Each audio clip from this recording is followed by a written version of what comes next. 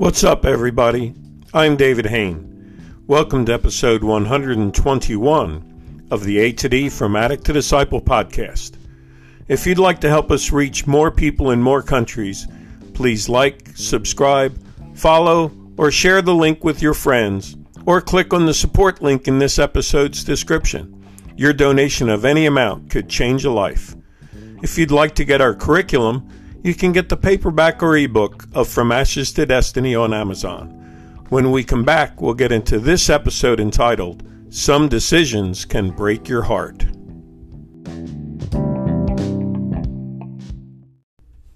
Welcome back to episode 121 of the A to D From Addict to Disciple podcast entitled, Some Decisions Can Break Your Heart.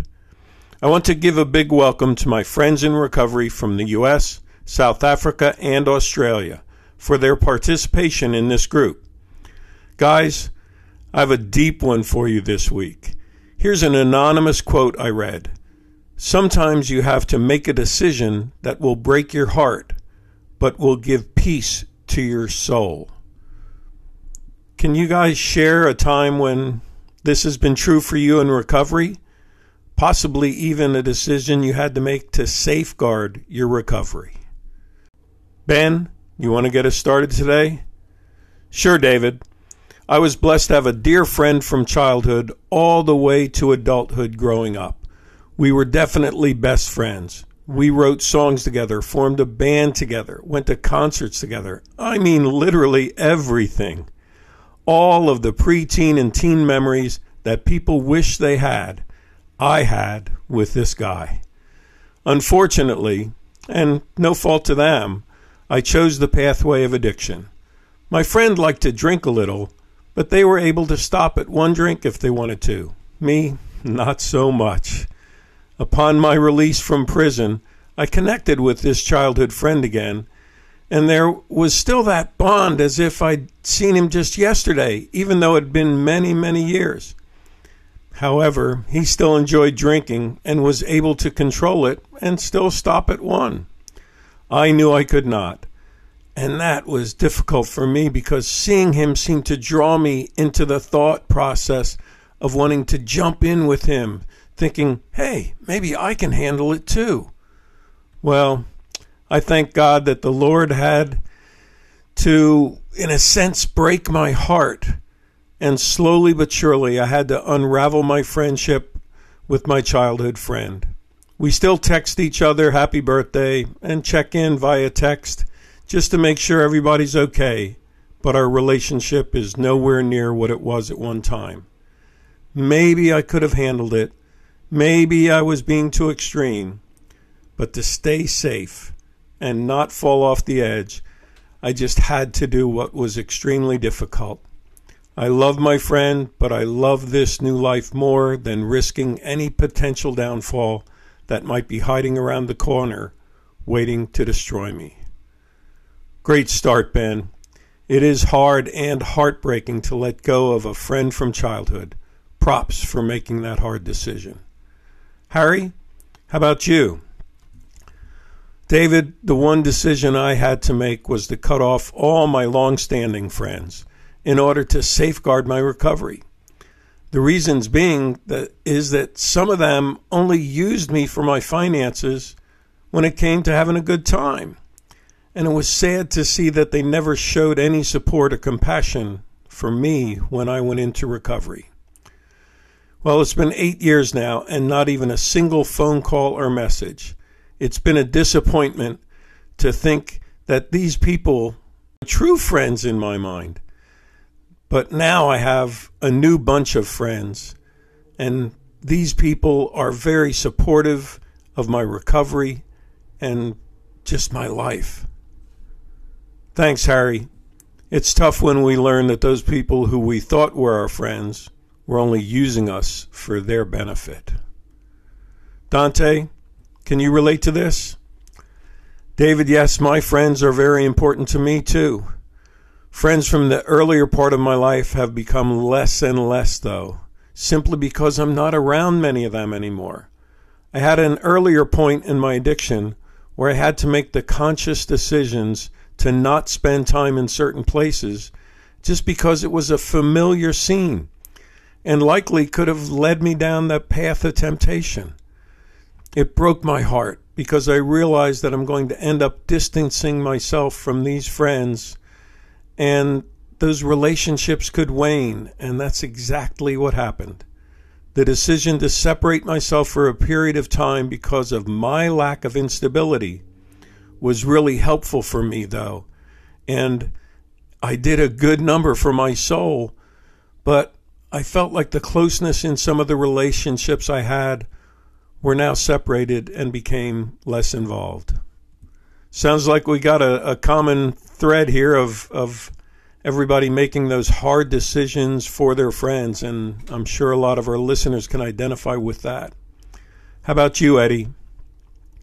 David, I think the biggest, hardest decision I also had to make was to stop seeing the friends that I partied with and got high with during my addiction.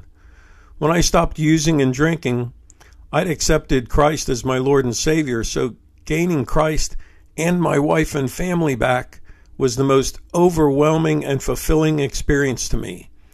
That was, to me, a new beginning, a new zest for life. I had church, work, sobriety, honesty, openness, and peace. I was so happy to see myself and family becoming everything I always dreamt of having. Fortunately, there were no broken hearts there, just joy. Wow, what a great list there, Eddie. Work, sobriety, honesty, openness, and peace, and getting your family back. Well done. Gary, how about you? David, this particular theme is close to my heart, and one thing, to be honest, I've not completely dealt with in the process of my recovery yet. It has to do with my mother, who's very dear to me and who I've not seen or spoken to for more than 2 years. And what complicates it for me even further is that she has dementia. So the problem I have is that I need to speak to my mother in order to apologize for the hurt that I caused her, which stretches back 40 years in my addiction. Truly, though, I basically only hurt myself. But she, being my mother, also suffered as a result of my addiction to alcohol. My mom is now 86 years old, and my decision to make is that I either need to make the effort to see her, but there's the possibility that she may not even remember or recognize me, or I can leave her in her peaceful situation and I can just pray for her continued peace. The decision is not clear-cut, and so my solution is just to pray for guidance, and I ask you guys for your input too.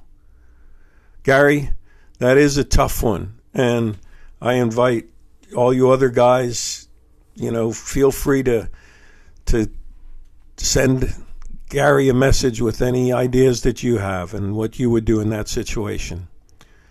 Charlie, would you like to close us off today? Well, David, this is deep for me. As a former wide receiver in football, I can usually go deep, no problem. But this one is tough. What comes to mind is first letting go of the close relationship with my father. In order for me to get better, I had to step away for a while, and that was 5 years ago. And I'm still stepping away because every time I go around, it's much of the same negative, drug-fueled, painful conversation and actions that led me and will lead me to a dark place. That is what it is, but in recovery, the real thing that broke my heart at the time, but I feel saved my soul, was letting go of myself. You guys get that? I had to let go of myself, who I thought I was, what I wanted to do with my time, and that if I was doing something for someone, I was to be compensated in some way.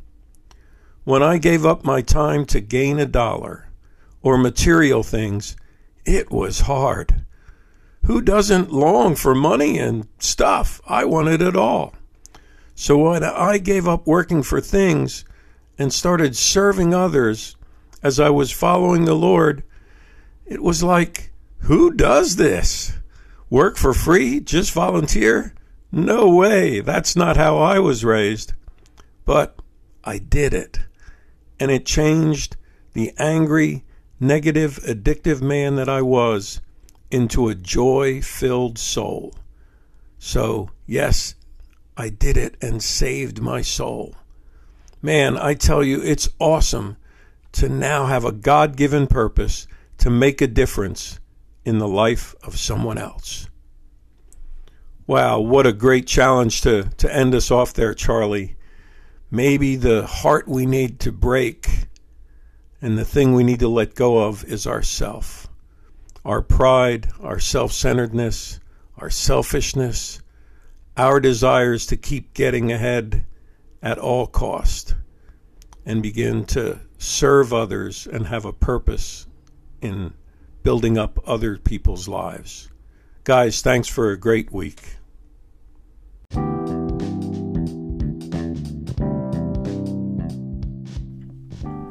Thanks for listening to this episode of the A to D from Addict to Disciple podcast. If you would like to join an online group or get one-on-one counseling to help you in your journey of making heartbreaking decisions, please message me on the link in this podcast or by email at davidfromatod@gmail.com, or go to my website, www.fromatod.org, and click on the contact page. You can also keep in touch with what we're doing in From A to D by following me on Instagram at davidfromatod. Tune in Monday for our next episode, and as always, stay safe and stay strong.